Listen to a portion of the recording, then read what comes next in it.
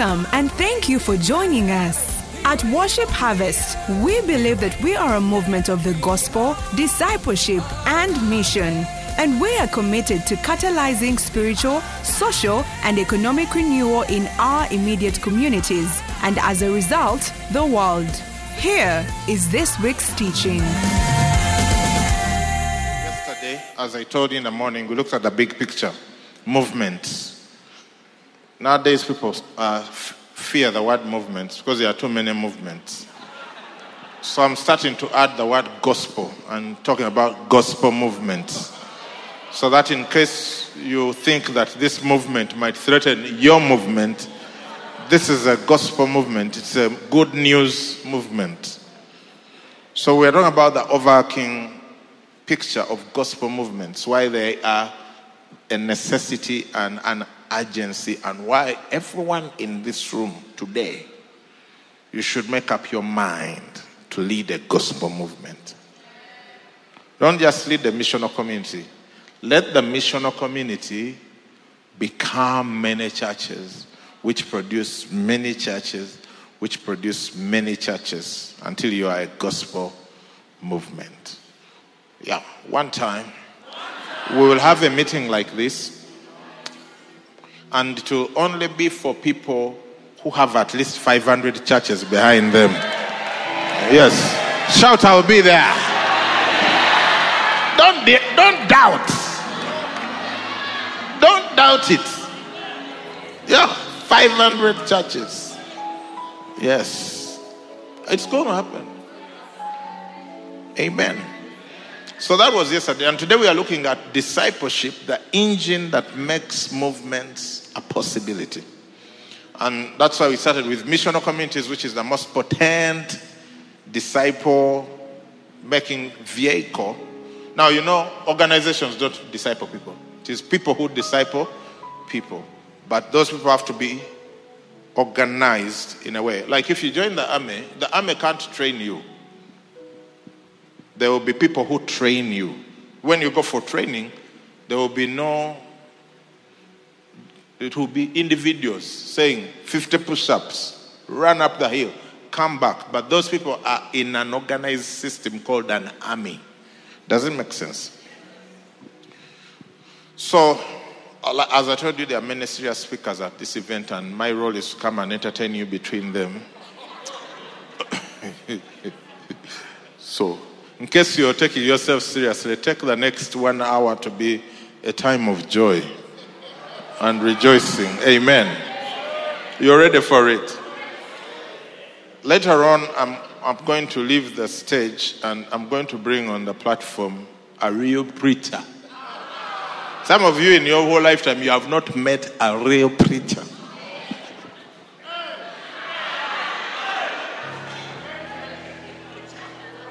When it starts to happen, don't say I didn't warn you. I'm a good person. I like to warn people, you know.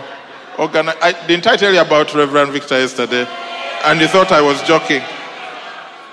I know that some of you wanted to get saved. Then you realize, I'm a pastor. I think I should be saved already.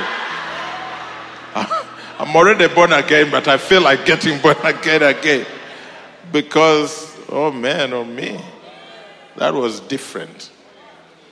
Yeah. So I just want to share some little things about discipleship, which may help you. And I'll just be answering questions like, what is discipleship? You know the essential questions? Who is a disciple? Why must we make disciples? How do we make disciples? What's the next step that I can take? Yeah. Also, if you allow, we can reach that stage. Because the last thing I want is for you to go and tell everyone how it was a nice meeting. I take my time. I'm taking both mine and Pastor Bonnie's. Every time I'm preaching, he says, take mine too. Now, I want to start by telling you something. Being a pastor does not mean that you're a disciple maker.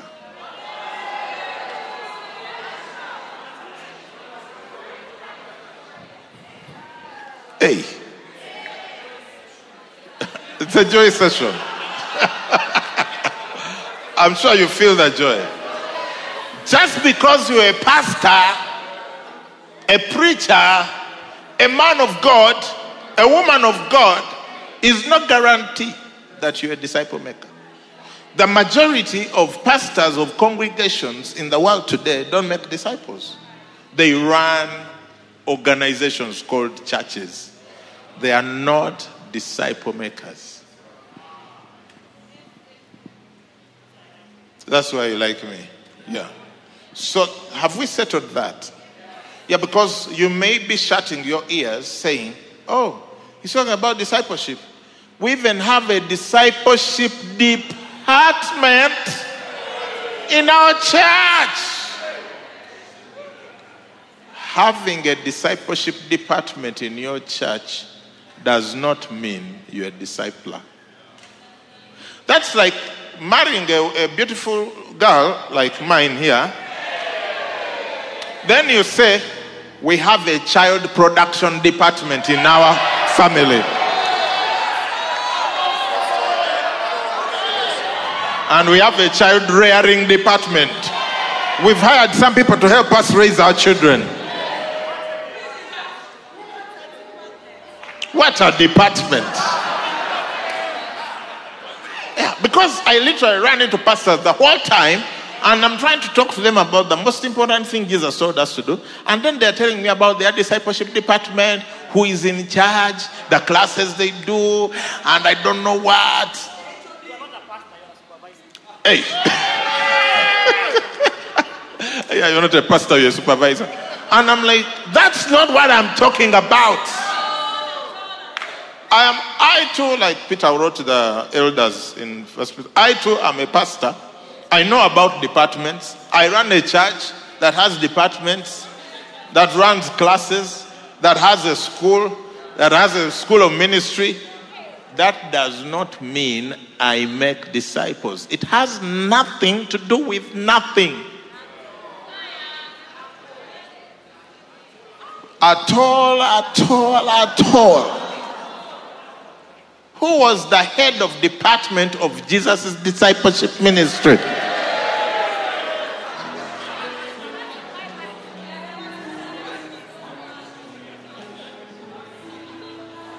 Who was in charge of Peter, James, John, and all the people that needed to become more like Jesus?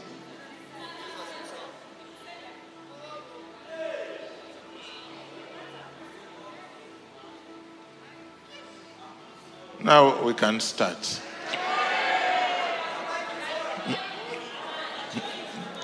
The joy is too much.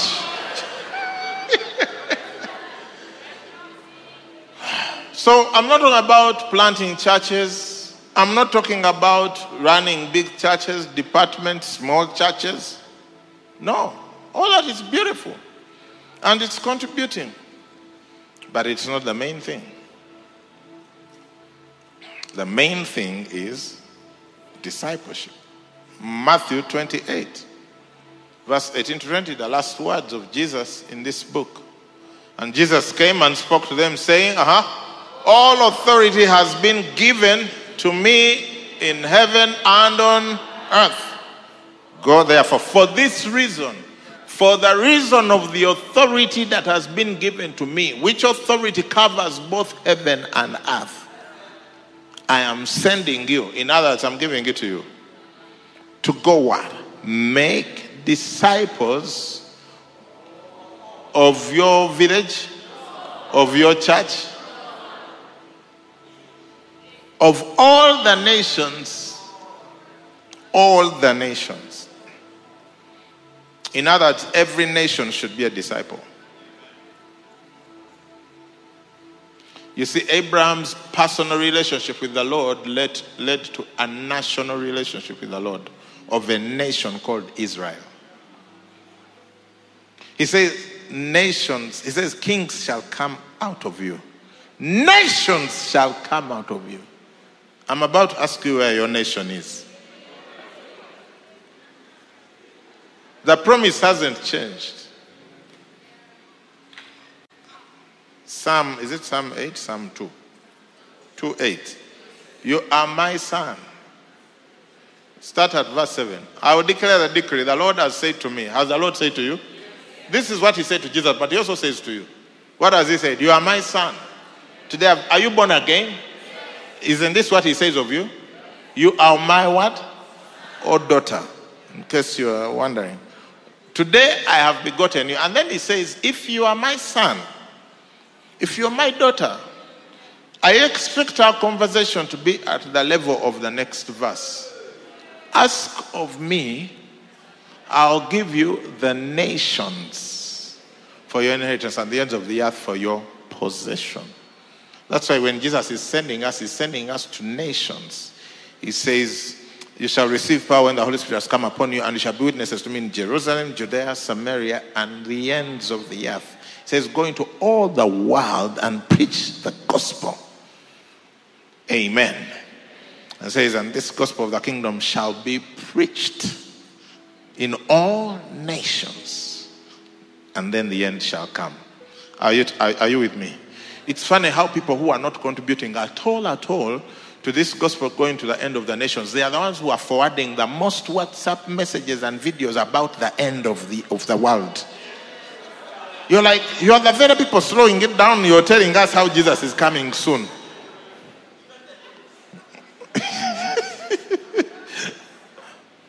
I'm still in Matthew 28.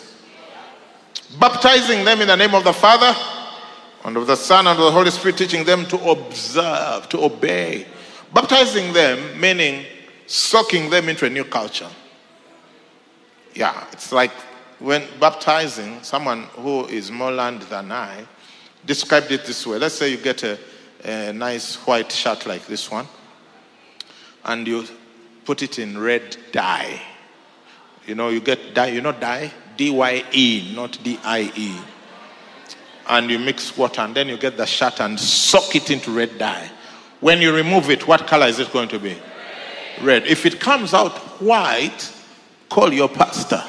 Something is going on. So that's the idea, that when people come to Christ, they are soaked into a new kingdom, a new culture. They come unforgiving. They come out forgiving. They come in bitter. They go out joyful. They come in abusing their parents. They go out honoring their parents.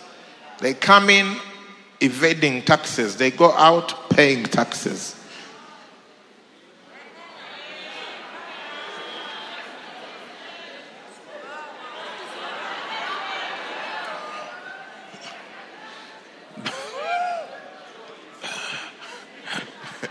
It's a joy session. But name of the Father, Son, and the Holy Spirit. Teaching them to observe. Other versions say to obey. The purpose of teaching in a discipling environment is not knowledge, it's obedience. Every Sunday, you stand in front there and you teach people to know. That's why it doesn't work. Congregational ministry is for purposes of celebration, not instruction.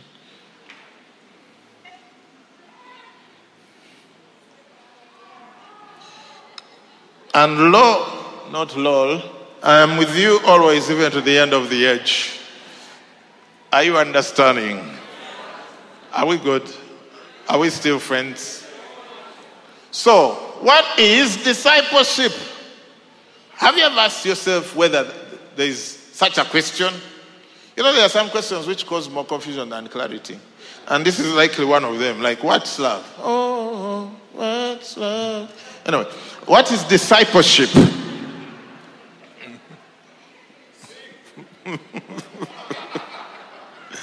What is discipleship? In this same scripture in the KJV says, go ye, therefore, and teach all nations. Discipleship is teaching. Discipleship is teaching, but I add something there. I said discipleship is teaching for purposes of transformation or change or obedience. If you're just teaching for knowledge, that's not discipleship. Discipleship teaches with an expectation of a change of behavior that is driven by a change of heart.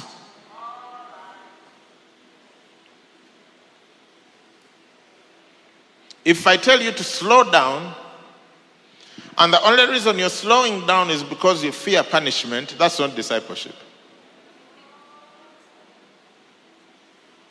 But if you understand it and you slow down from the heart, that's discipleship. You have understood the purpose why you should slow down. And so I don't have to be around to remind you every time because now you understand.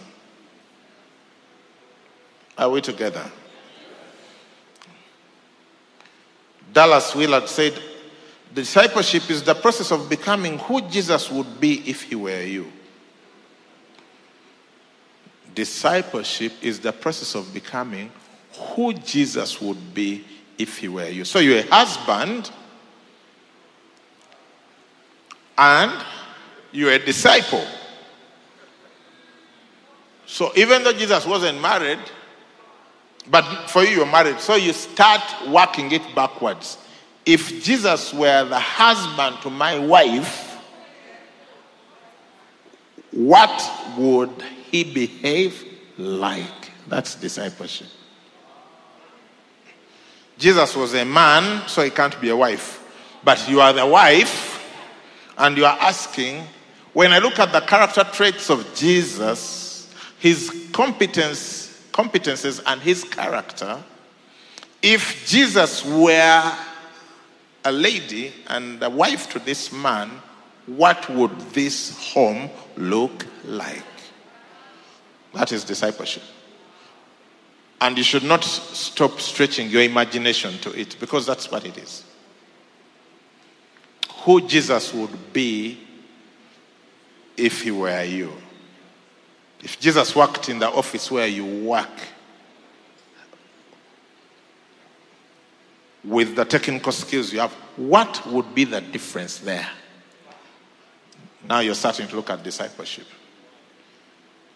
If Jesus lived in the neighborhood where you live, what would the reputation in the neighborhood be? Would he be the last one to contribute to the neighborhood initiatives to slash the road or plug the potholes? Or the name of the board for arrears? Those who are not paid up. Jesus, then who? Then who? He would just create the road. Amen. What is discipleship? It is teaching for purposes of transformation into what? The character and competences of Christ. One section of the church only emphasized the character of Christ, which is encapsulated in the fruit of the Spirit in Galatians. One section of the church only emphasizes the competences of Christ, which is encapsulated in Corinthians in the gifts of the Spirit. I say both. You know, I was telling myself that I must stop a funeral before my funeral. Because that's within the realm of the competences of Christ.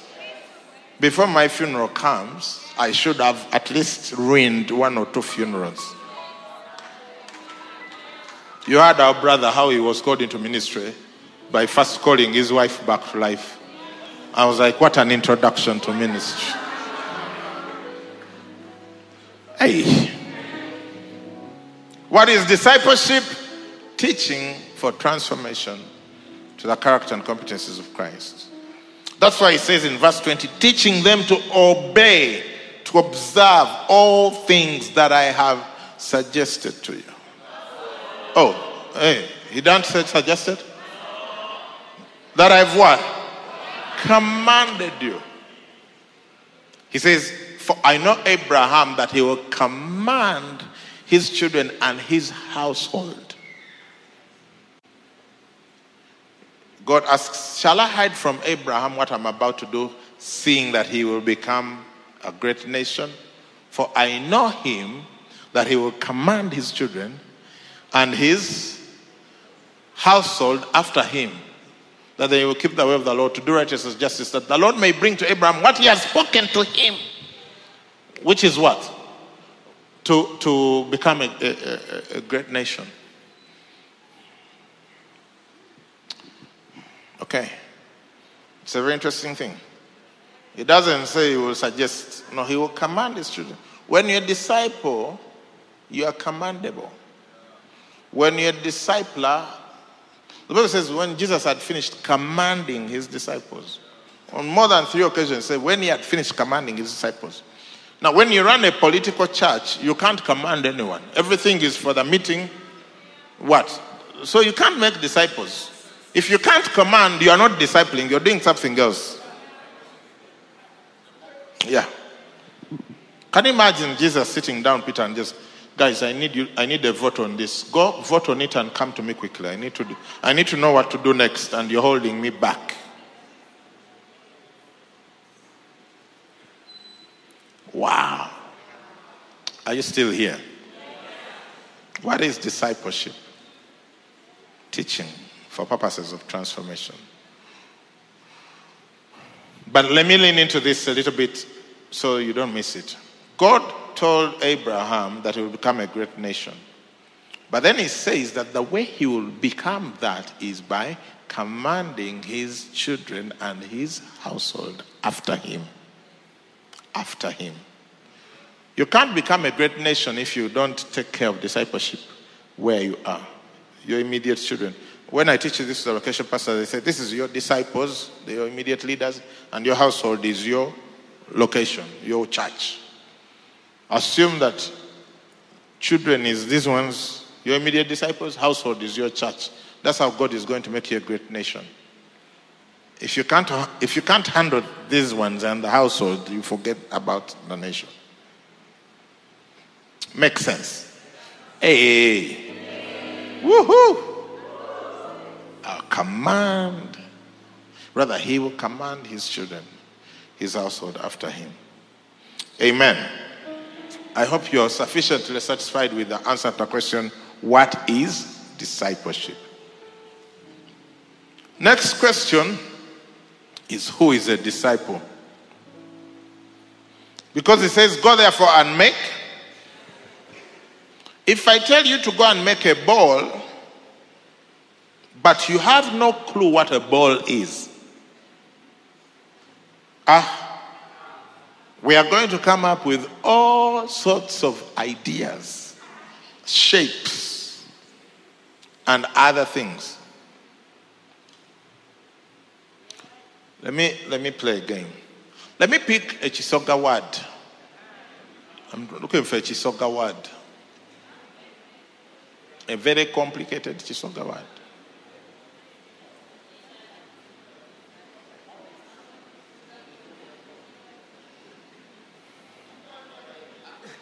Huh? I need an objective word, a word that is an object. Okay. And I'm going to try it out on only non-Ugandans. So, if I say, go bring me a chigumbulizi. So, I want you to take your wildest guess as to what that is. A chigumbulizi. In tongues. Yeah, no, it's not. Just take your wildest guess as to what that is. Anything really. A bicycle. A bicycle. A chigumbulizi, a bicycle. That was neat. Pastor Mary? Maybe a speaker. A speaker? Reverend Victor? I think it must be a game. A game? Pastor Jimmy, you want to try? A bicycle. A bicycle? Pastor Jimmy? A wife.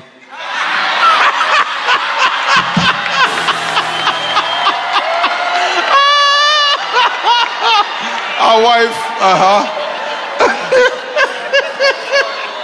Let's see what your wife thinks. A road. A road. Apostle.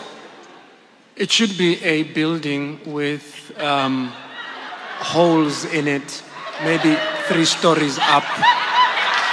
Okay. You see?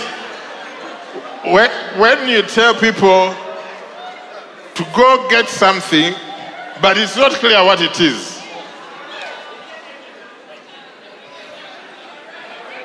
Have you seen all the variety of definitions? Now, do you want to know what it is? No, the people this side don't want to know what it is.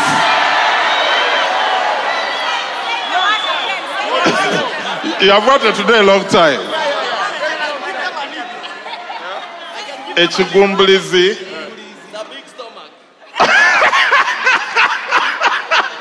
Yeah, it's a big stomach. It's a caterpillar.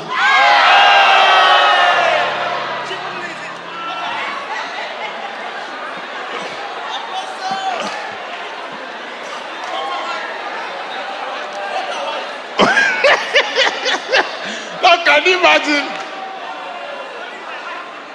It's a caterpillar.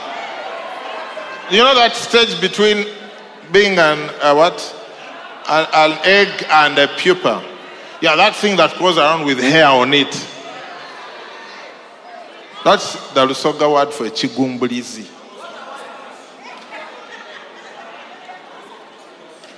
So sometimes when we say go make disciples, then people have all sorts of imaginations what it is. Everyone with their own definition based on what they think it means.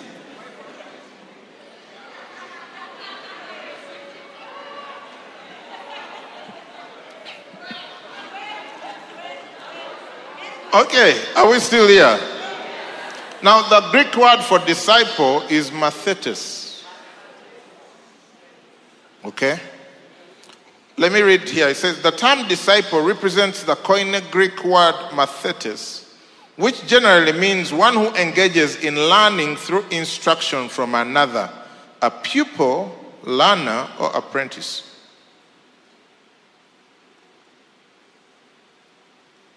Okay. So, the word disciple comes into English usage by way of the Latin discipulus, meaning a learner. But given its biblical background, should not be confused with the more common English word student. Disciple is not student.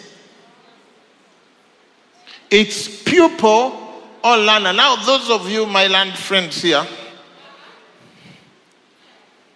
can you call a PhD student a pupil?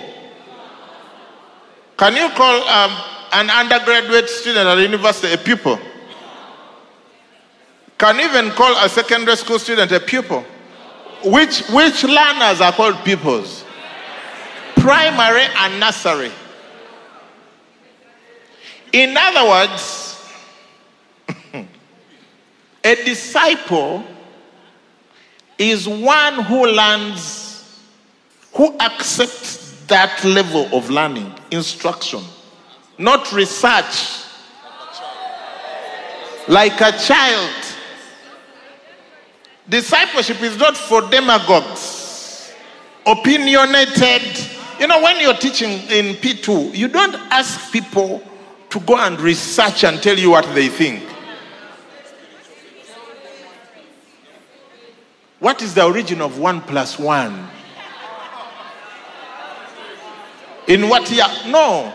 They just need to know it is 2. And then they will ask how, why. Then you bring 1 apple. Okay, mango. You bring a mango, I say this is 1 mango, okay?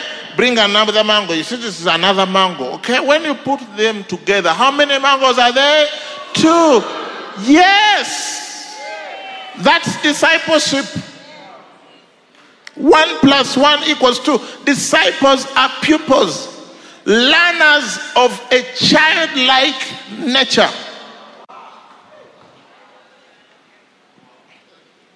I'll never forget, life was good and going on well. 1 + 1 was 2.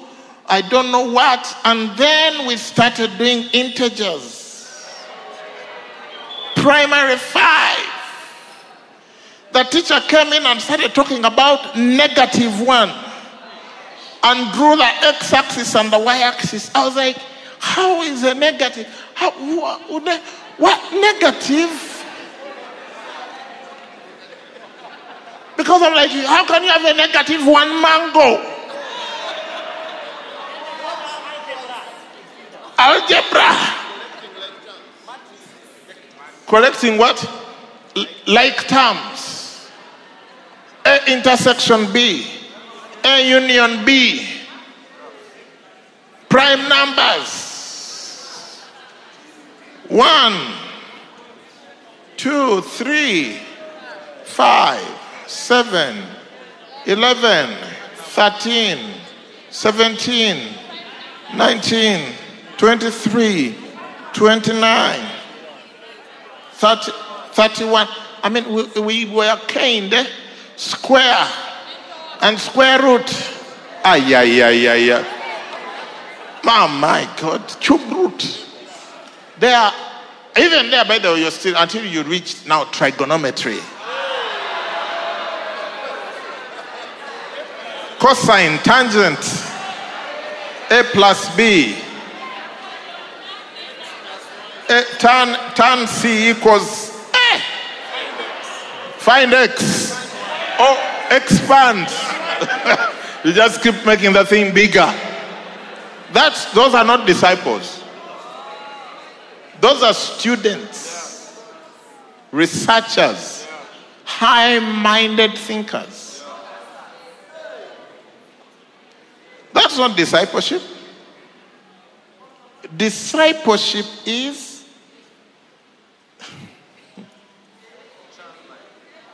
a disciple is one who learns like a child. Yeah. Love your wife the way Christ loved the church. Okay. What should I do? Buy her flowers. And then he buys flowers. You know, you can go into researching all sorts of things. It doesn't help the wife until you buy the real flowers. Why not chicken? Okay, buy her chicken.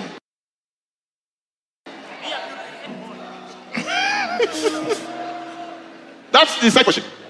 I'm here to help all of us.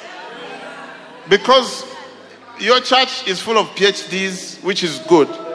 But when it comes to discipleship, it's not about the high-minded reasoning of the Greek philosopher.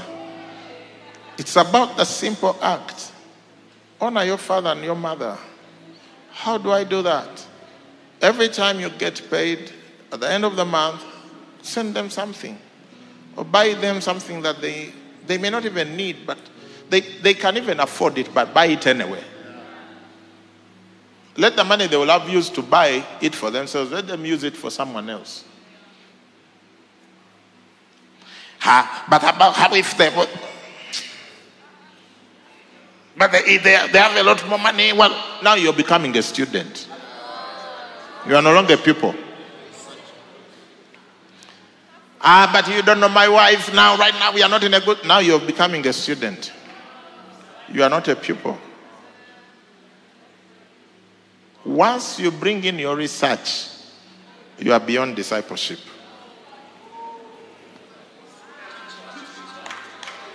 Yeah. It is simple.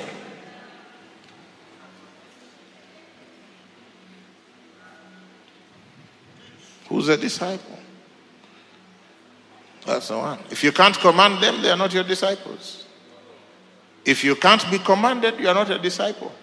Because it's easier to want to command others, but you who commands you. Yeah. Okay. It's getting thick in here. We are just going through discipleship, you know. What's discipleship? Teaching, instruction for transformation to the character and competence of Christ. Who's a disciple? One who learns like a child. You see, all these wonderful theological colleges, they don't produce no disciples. And I'm in one right now. I am even supposed to submit a research proposal in a time frame that I will not tell you about. It's a joy session. I'm not alone. There are other people. They are wondering why I'm reminding them. You can be a PhD in theology who is as far from the character and competence of Christ as you can imagine. Yeah. Because not just even character, there is competencies. Heal the sick. That's a competence. Raise the dead. That's a competence.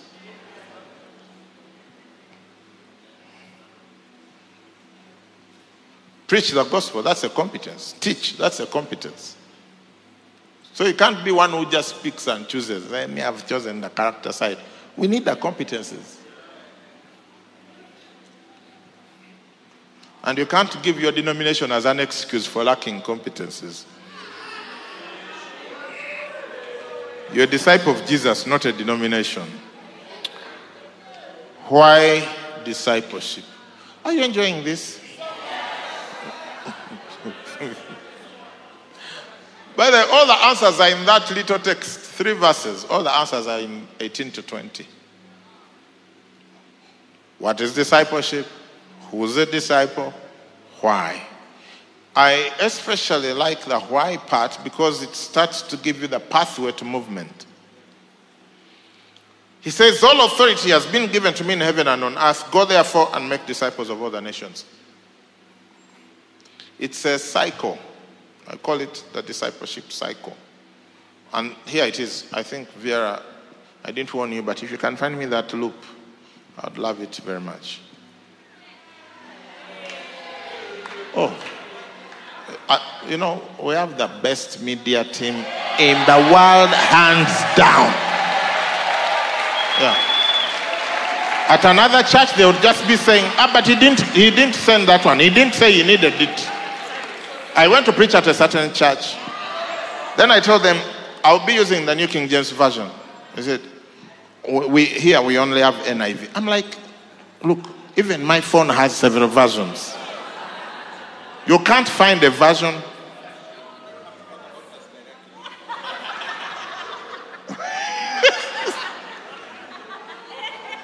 Yeah, some of you, your media teams, your church, your calling came from heaven, but the media team came from hell. We repent. Mercy, sir. Huh? We repent. We repent. We can talk to Why am I you. You can talk to us without the mic. I can talk to you without a mic. Yeah. 2 things, media teams and worship teams. Oh yeah. If you're not careful, you can have both from hell, and the calling is from heaven. It's a joy session.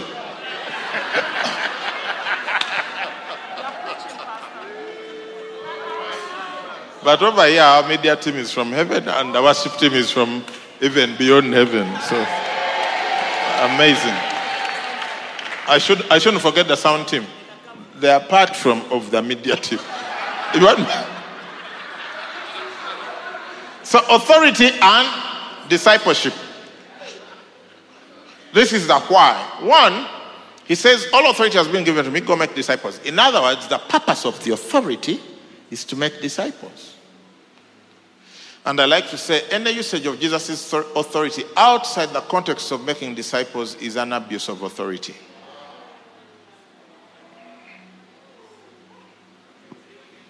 Any usage of Jesus' authority outside the context of making disciples is an abuse of that authority, because the purpose of the authority is to make disciples. If I go to Pastor Steve Thor and say, the Lord has blessed me or us, please, here is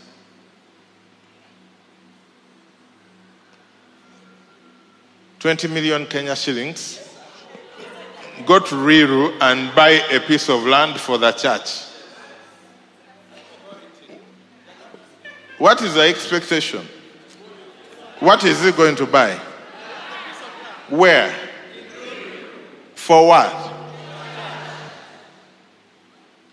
So we meet a few months later and he's like, you know, My administrator is here. your administrator is here. And then he's like, You know, it's like this. You know, when it comes to money, the longer the story, the worse it is. Yeah, like I was teaching people the other day about money. I was telling them, when it comes to money, you either have it or you don't. It's that simple. Once you start expanding beyond either you have it or yeah. They send you, here is 5,000, go buy bananas. There are 3,000, bring back a glass of bananas and change, 2,000. You come back waving your hands. There are no bananas. We are thinking maybe you didn't find them. I was like, okay, where is the money? Now, first sit down, I tell you.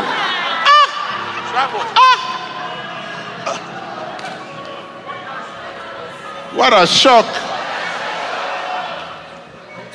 That's the same with discipleship. A lot of people can explain why they don't have disciples.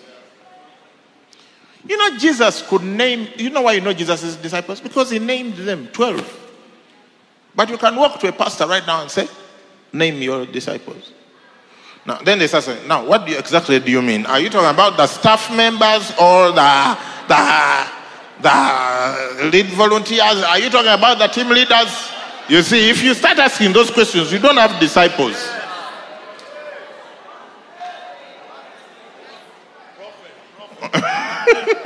You don't have disciples. If you did, you would just name them. I can't say, name your disciples. So and so, this one, so. Yeah. Like he did. Peter, James, John, Andrew, Bartholomew, Thaddeus, Judas. And yeah, he named them. Well, Paul, every time he's closing his letters, he's mentioning names of his disciples. Because he moved in many places, so they kept changing.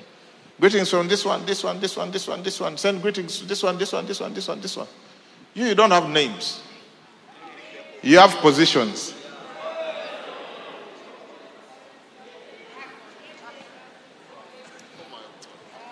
And you think you're better than Jesus. You see, that's why we still have a weak church with a strong Holy Spirit. A weak church with a strong Holy Spirit. It's inexplicable. Why we have left the ways of Jesus, we are digging wells that have no water. So the purpose of the authority is discipleship. But here is what's very interesting. Here's what I found. You know, I even wrote about the purpose of authority is discipleship in one of the books. And then I got a revelation later that discipleship also leads to authority, which now I put in this latest book. So if you don't buy it, the more disciples you can make, the more heavenly authority you possess. It's as simple as that.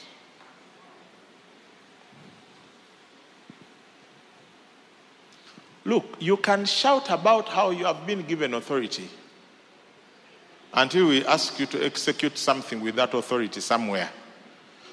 And then you realize you cannot. Then you know, I don't have authority. Let me repeat for those who are still wondering. Because you're between break and lunch, so many things can happen. The more disciples you can make or facilitate making, because you really can't make many disciples, the more authority, heavenly authority you can carry. I can tell how much heavenly authority you can carry by the number of disciples you have facilitated making.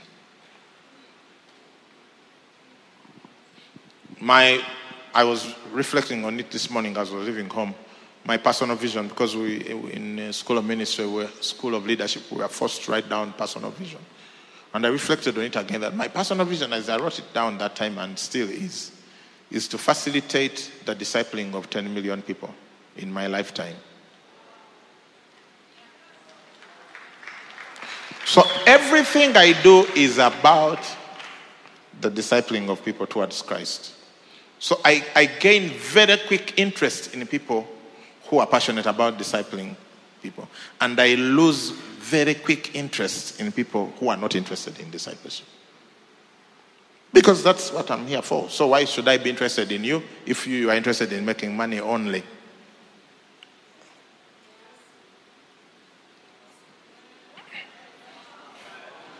It's a joy session. You see this thing here, let me demonstrate it. In 2020, the year 2020, the year of our Lord, COVID. In the middle of COVID, the Lord, you see me here. Because of this discipleship thing, I'm so passionate about church planting. That's why you find a lot of people who have planted churches and they didn't know they were planting them. They thought they are bringing someone for the launch. They didn't know they are the ones launching. But in 2020, the Lord spoke to a man in Nigeria called Bishop Oyedepo to plant 10,000 churches, which they planted in 1 year, 10,000.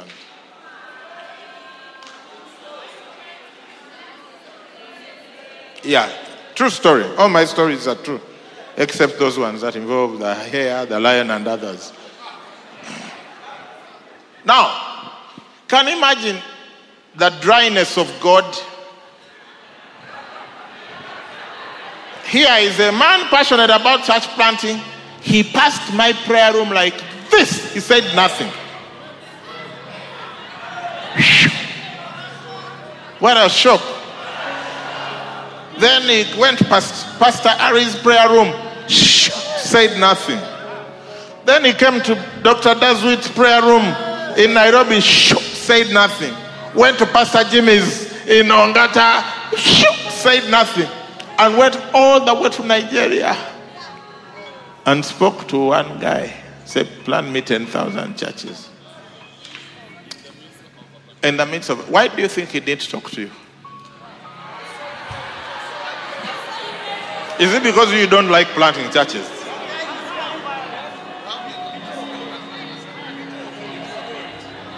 I thought we were having a conversation.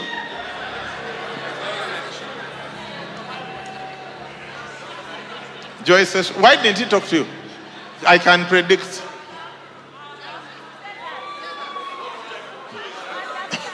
You don't have the disciples to do it. Every time God wants something done, he will talk to people who have the resources to do it.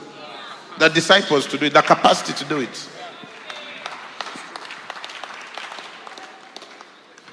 I pity people who are in churches and they run so-called intercession departments who think their role is to harass the pastor about whatever it is that God is saying.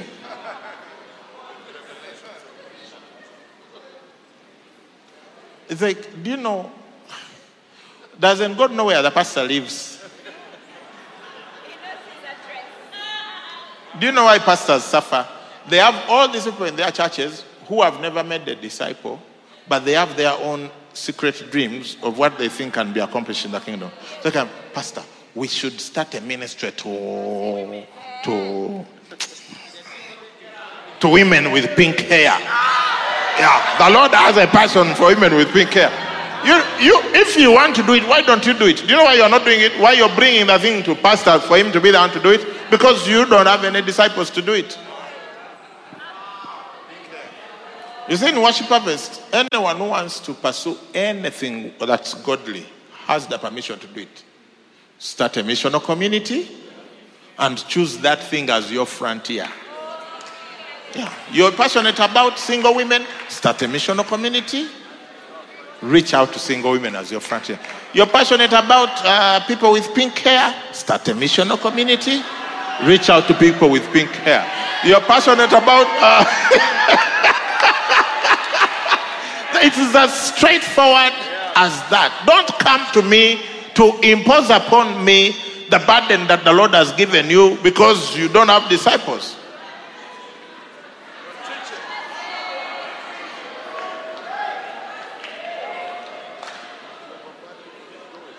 here is the thing.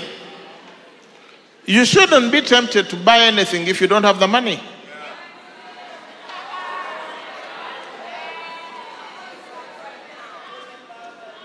The only people who are tempted to buy things are people with money in their pocket. Have you ever been tempted to buy anything when you don't have money? No. Now, you don't have the disciples for it. But you're there, you're passionate about trees. The environment. Make disciples and then tell your disciples, every week we are going to plant trees. That's what God has given me as a vision. And if you raise 10,000 disciples, you'll be planting 10,000 trees a week. Yes.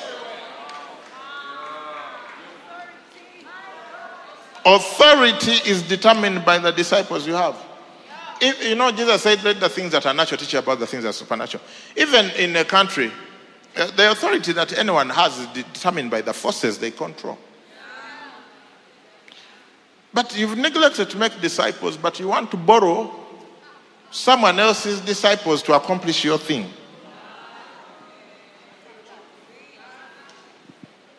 How? It can't work. It has never worked. It wasn't designed to work like that. Why do you think Jesus is accomplishing great things on the earth today when he's in heaven? He left behind disciples who have made disciples, who have made disciples, who have made disciples. How does Jesus love your neighborhood? Through the disciples in the neighborhood. Oh, yes. You're feeling the love. In COVID, like everyone else, people had to do something about the community. So one gentleman came to our house and said he was hungry. And my wife said, I'll come back tomorrow. I'm going to organize something for you. So we were already we had already put together a lot of packages here at church that we were distributing to our members. And then we agreed with the guys who were in charge that could people buy and pay back to distribute to their communities who are not part of the membership. And they said, okay.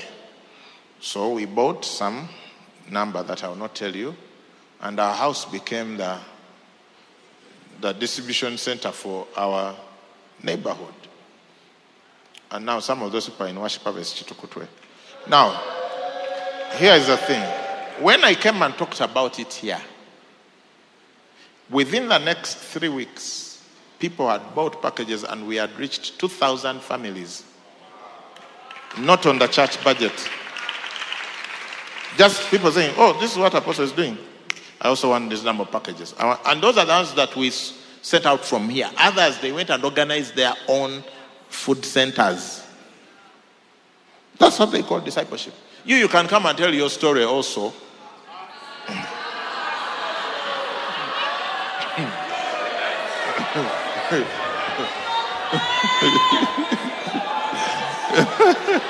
We can also come and tell your story and we see how many will be fed.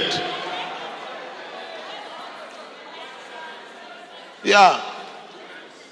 It's directly correlated to the disciples. Not members. Members don't care. They think you're here to preach. Disciples.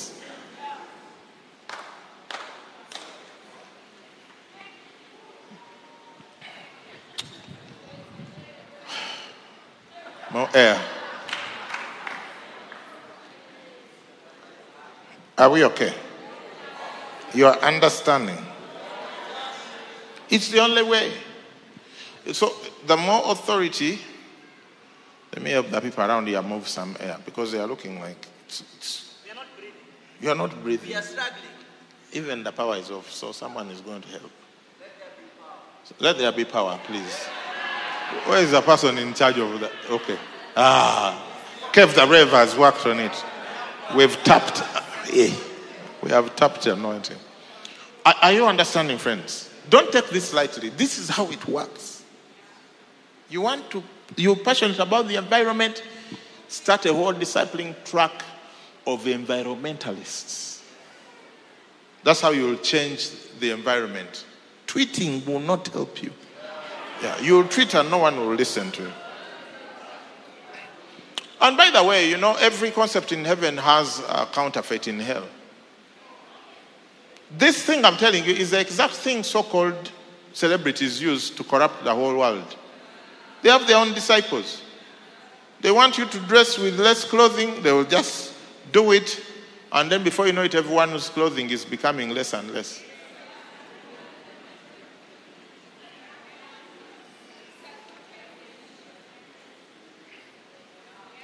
Okay.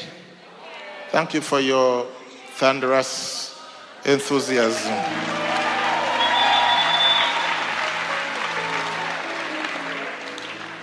So this thing here, remember, the authority is not your authority. It's Christ's authority given to you. How do you effect it? Only by disciples. Why do we have corruption? Because we have so many Christians who are not disciples. And all the people who are stealing iron sheets don't have a discipler. They would be accountable to and say, I'm about to take iron sheets that belong to such and such a place. I'm going to use them for personal use. Because otherwise, when you meet in your discipleship meeting and someone is testifying that the Lord gave them iron sheets, you are going to ask, how did the Lord give you the iron sheets?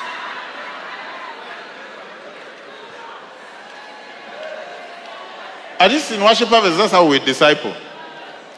You can't just show up in a Range Rover and we're all wondering how it happened. You're going to tell us how it came about. And you can't say this is my personal life. You don't have a personal life. You have a Christ life. And a Christ life is a submitted, accountable life. 2 miracles are headed my way today. Hey! The more disciples you can make, the more kingdom authority you can exercise. Now let me show you how this happens. That's why it says of all the nations. I've done this before, for many times, for many people, but I'll do it again for you. Should I use a flip chart, or might you have a record of this somewhere? No, let's just do it quickly. This is which one? Yeah. Great. Hey, I tell you.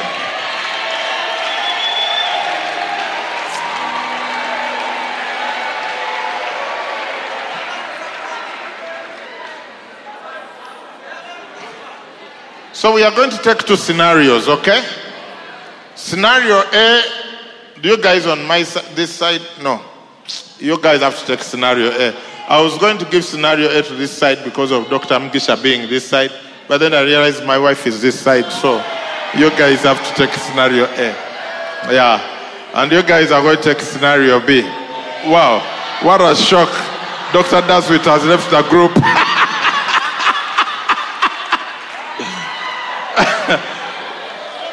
So, scenario A, you go out of here with a passion to lead 100 people to the Lord every day for the next 30 years without a break. If you're about to sleep like this and realize you led 98, you have to get out and go find the 2. Or you quickly do a Facebook live broadcast, and you better be anointed that people will commit. Yeah. So if you're doing 100 people per day, in 1 year that's going to be 36,500. In 3 years that will be 109,500. Man, if you're leading 100 people to the Lord every day, no conference will you not be speaking in. Your books will be selling like hot cakes. You'll have a large staff team. You'll be on radio, TV, online every day. You'll have Moses Mukisa Evangelism, Global Evangelism Outreach Ministries International of the Holy Ghost Fire.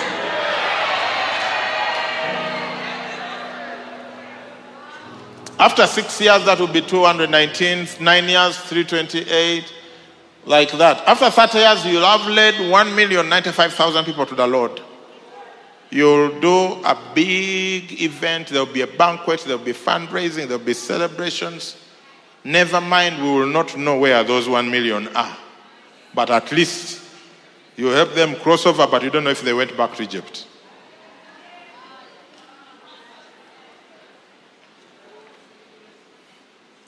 Now, I was going to say, who thinks they can do that? Then I realized I shouldn't ask the question because this is the side. These are the mega evangelists. Yeah. Now, to know whether you can do that, previous performance predicates future expectations. Just check what you've been doing. It will show you whether you can.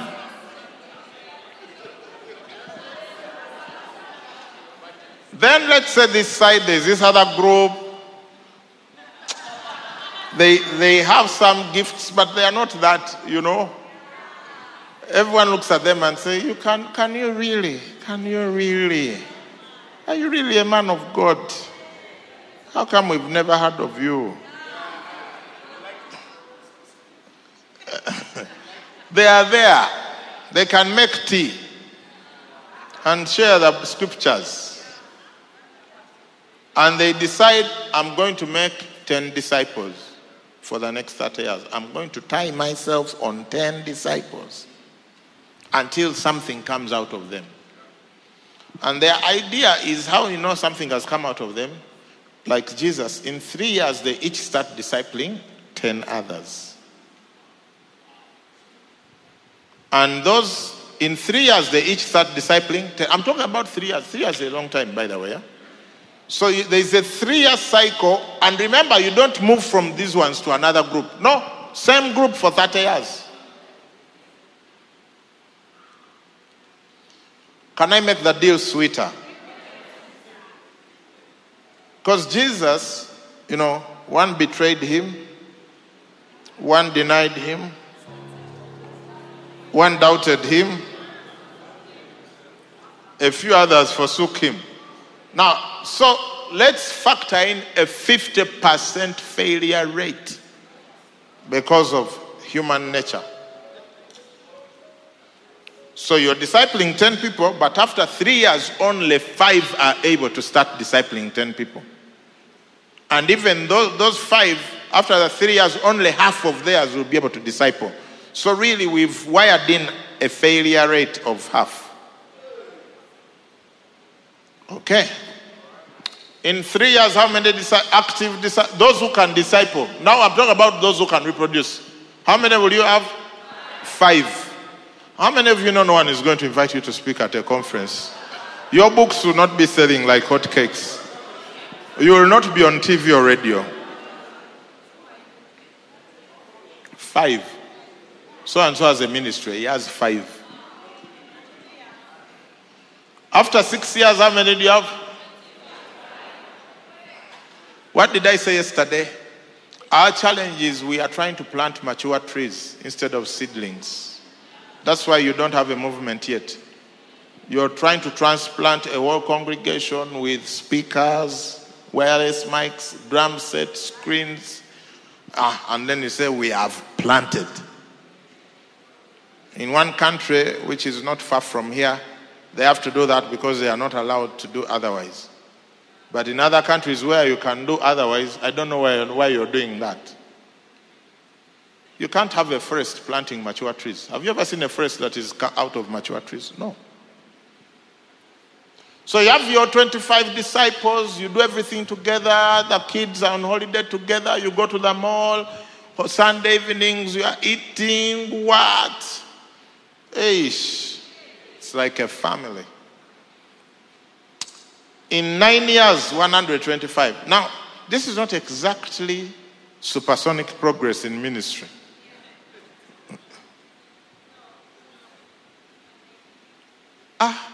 Is that Bishop Danny? What a shock! What a shocking shock. Welcome. In 9 years, 125. This is when people wrote you off long ago. Yeah, there's no anointing at all. 125 members in 9 years. Let's be serious. But they don't know that there is something called multiplication. In 12 years, 625. Now people are almost convinced that what you're doing might be, a church of 625. 12 years is a long time to get to 625, but still, no, that's us. Yeah. Pastor Jimmy is saying, these guys think you're doing nothing. Because for them at 12 years, they have led 438 people to the Lord. And for you, you're just there with 625. But they don't know what's coming. In 15 years, 3,125. 18 years, 15,625. Now at that point, people are thinking, They started as if they are joking in a bar with a small speaker. What's happening there? We hear things. We hear things about that church. They used to be here in the corridor. Remember, you're reproducing every 3 years. In 21 years, that's 78,000. In 24 years, that's 390,000. In 27 years, that's 1.9 million. In 30 years, that's 9.7 million disciples. Not converts, disciples. Now, do you know you don't even have to quit your day job to do that? Because you don't know all these people, you probably only know the first 3 layers. You know the 5, the 25, and some of the 125. The rest you don't know. But they are known by someone because they are someone's 5. They are someone's 5.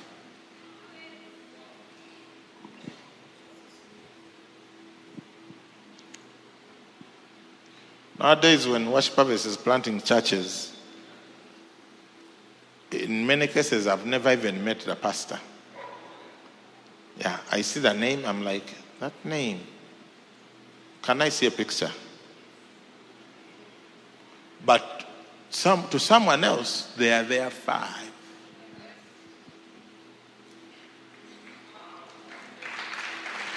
Do you understand? No, I don't even know whether I can go past this. Hey, that's the power of discipleship.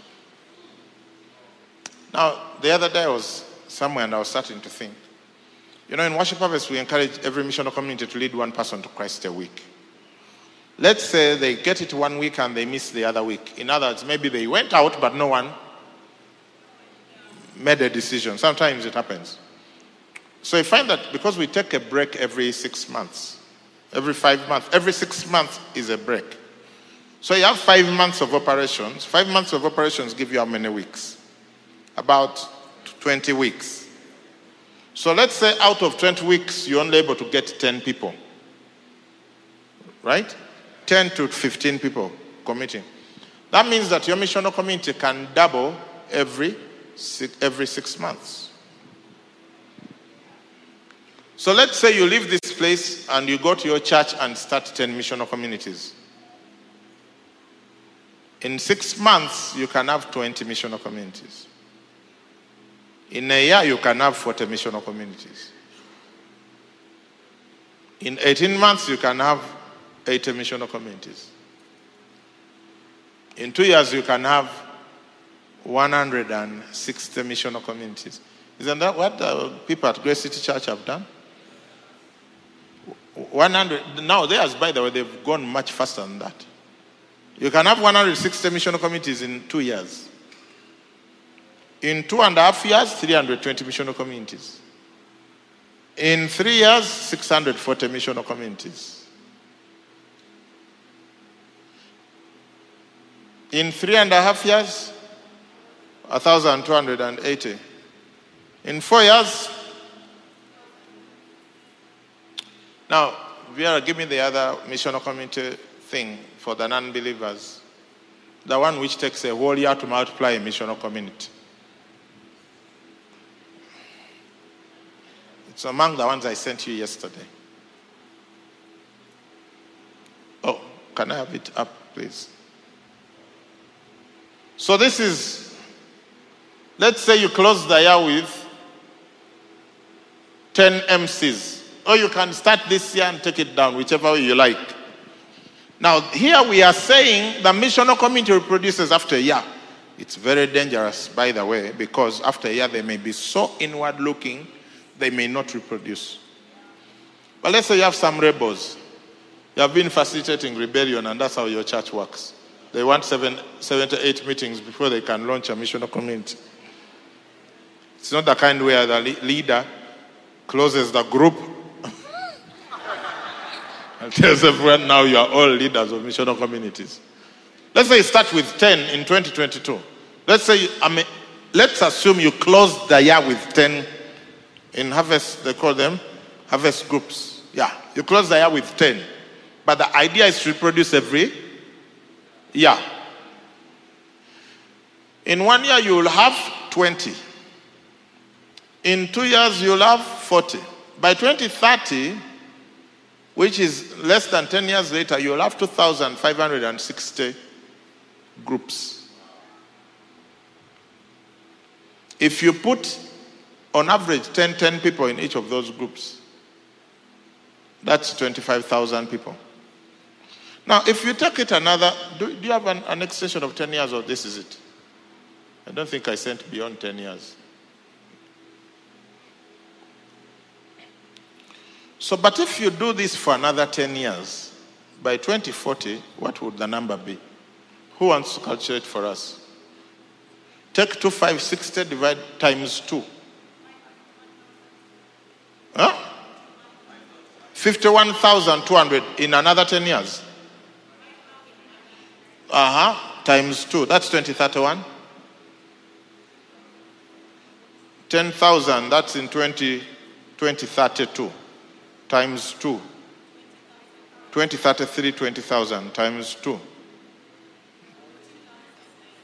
40,000 in 2034. 40,000 groups with 10 people. That's 400,000 disciples. Times 2. Times 2. Have we reached 2040 yet? Times 2. Times 2. 650 what? Missional communities.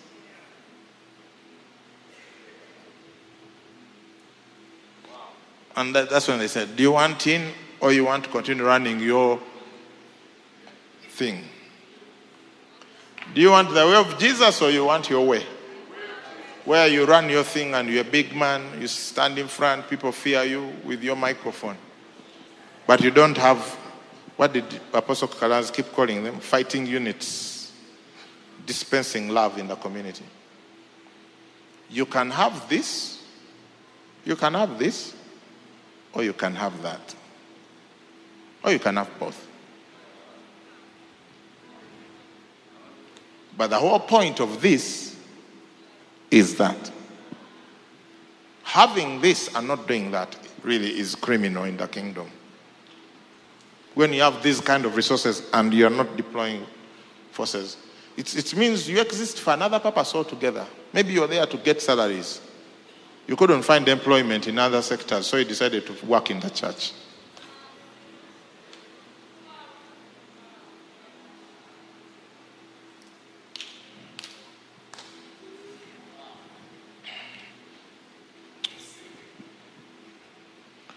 It's so easy.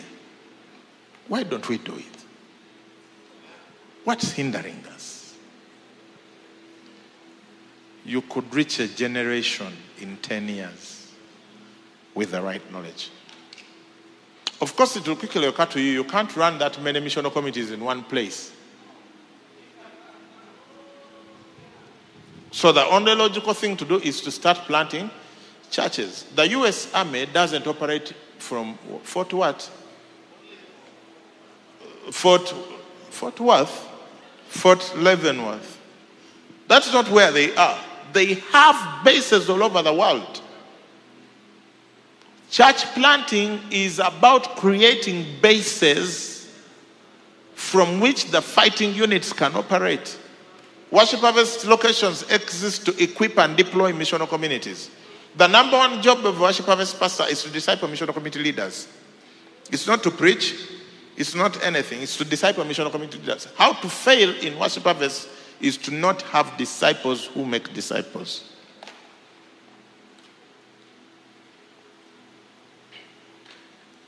Ha.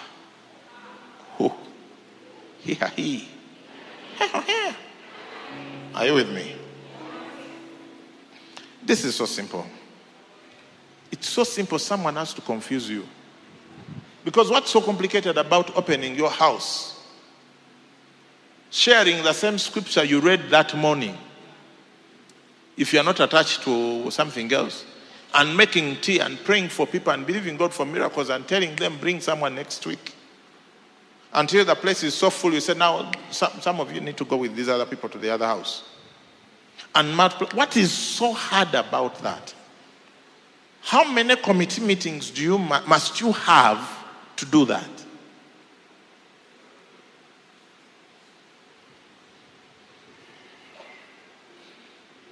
We are like people who are shown an airplane and told, you can fly to Kenya, and you're like, I like my bicycle.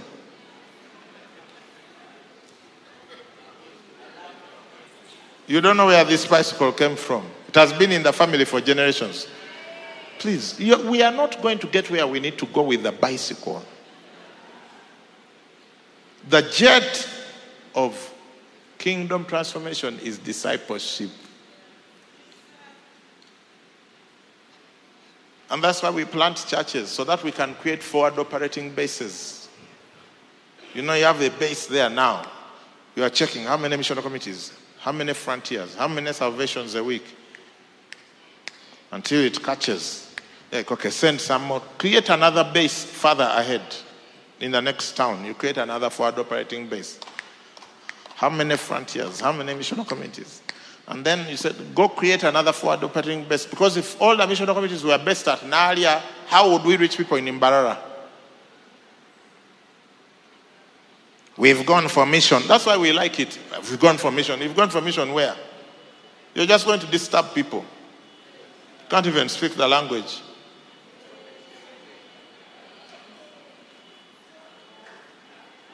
You're having a weekend adventure and you're calling it mission.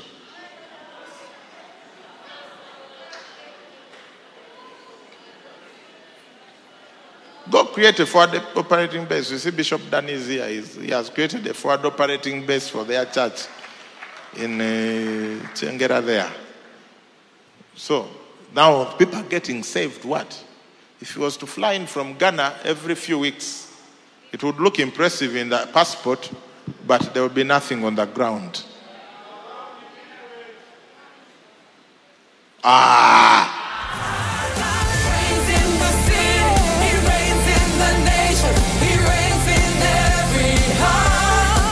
Thank you for listening to this teaching. We hope that you've been blessed by the Worship Harvest Sermon series. For more teachings and other resources, visit www.worshipharvest.org or call 0393 281 555. That is 0393 281 555. We're taking territory.